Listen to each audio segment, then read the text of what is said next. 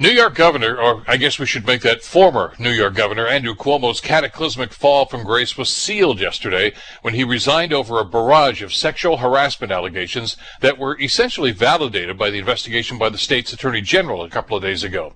It was only a year or so ago that Cuomo was hailed by many as America's governor for his handling of the COVID-19 crisis. It was chronicled in his daily briefings, of course. He was a political superstar. Widely expected that Cuomo would easily win an unprecedented fourth term as governor based on his lofty approval ratings.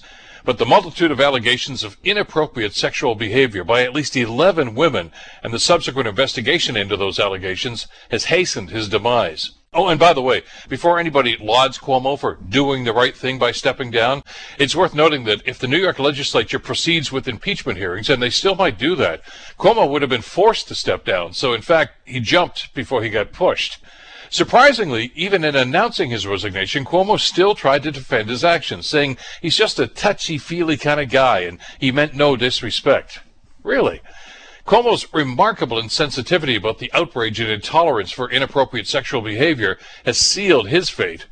His political career is over, and it's a death by self-inflicted wounds. I'm Bill Kelly.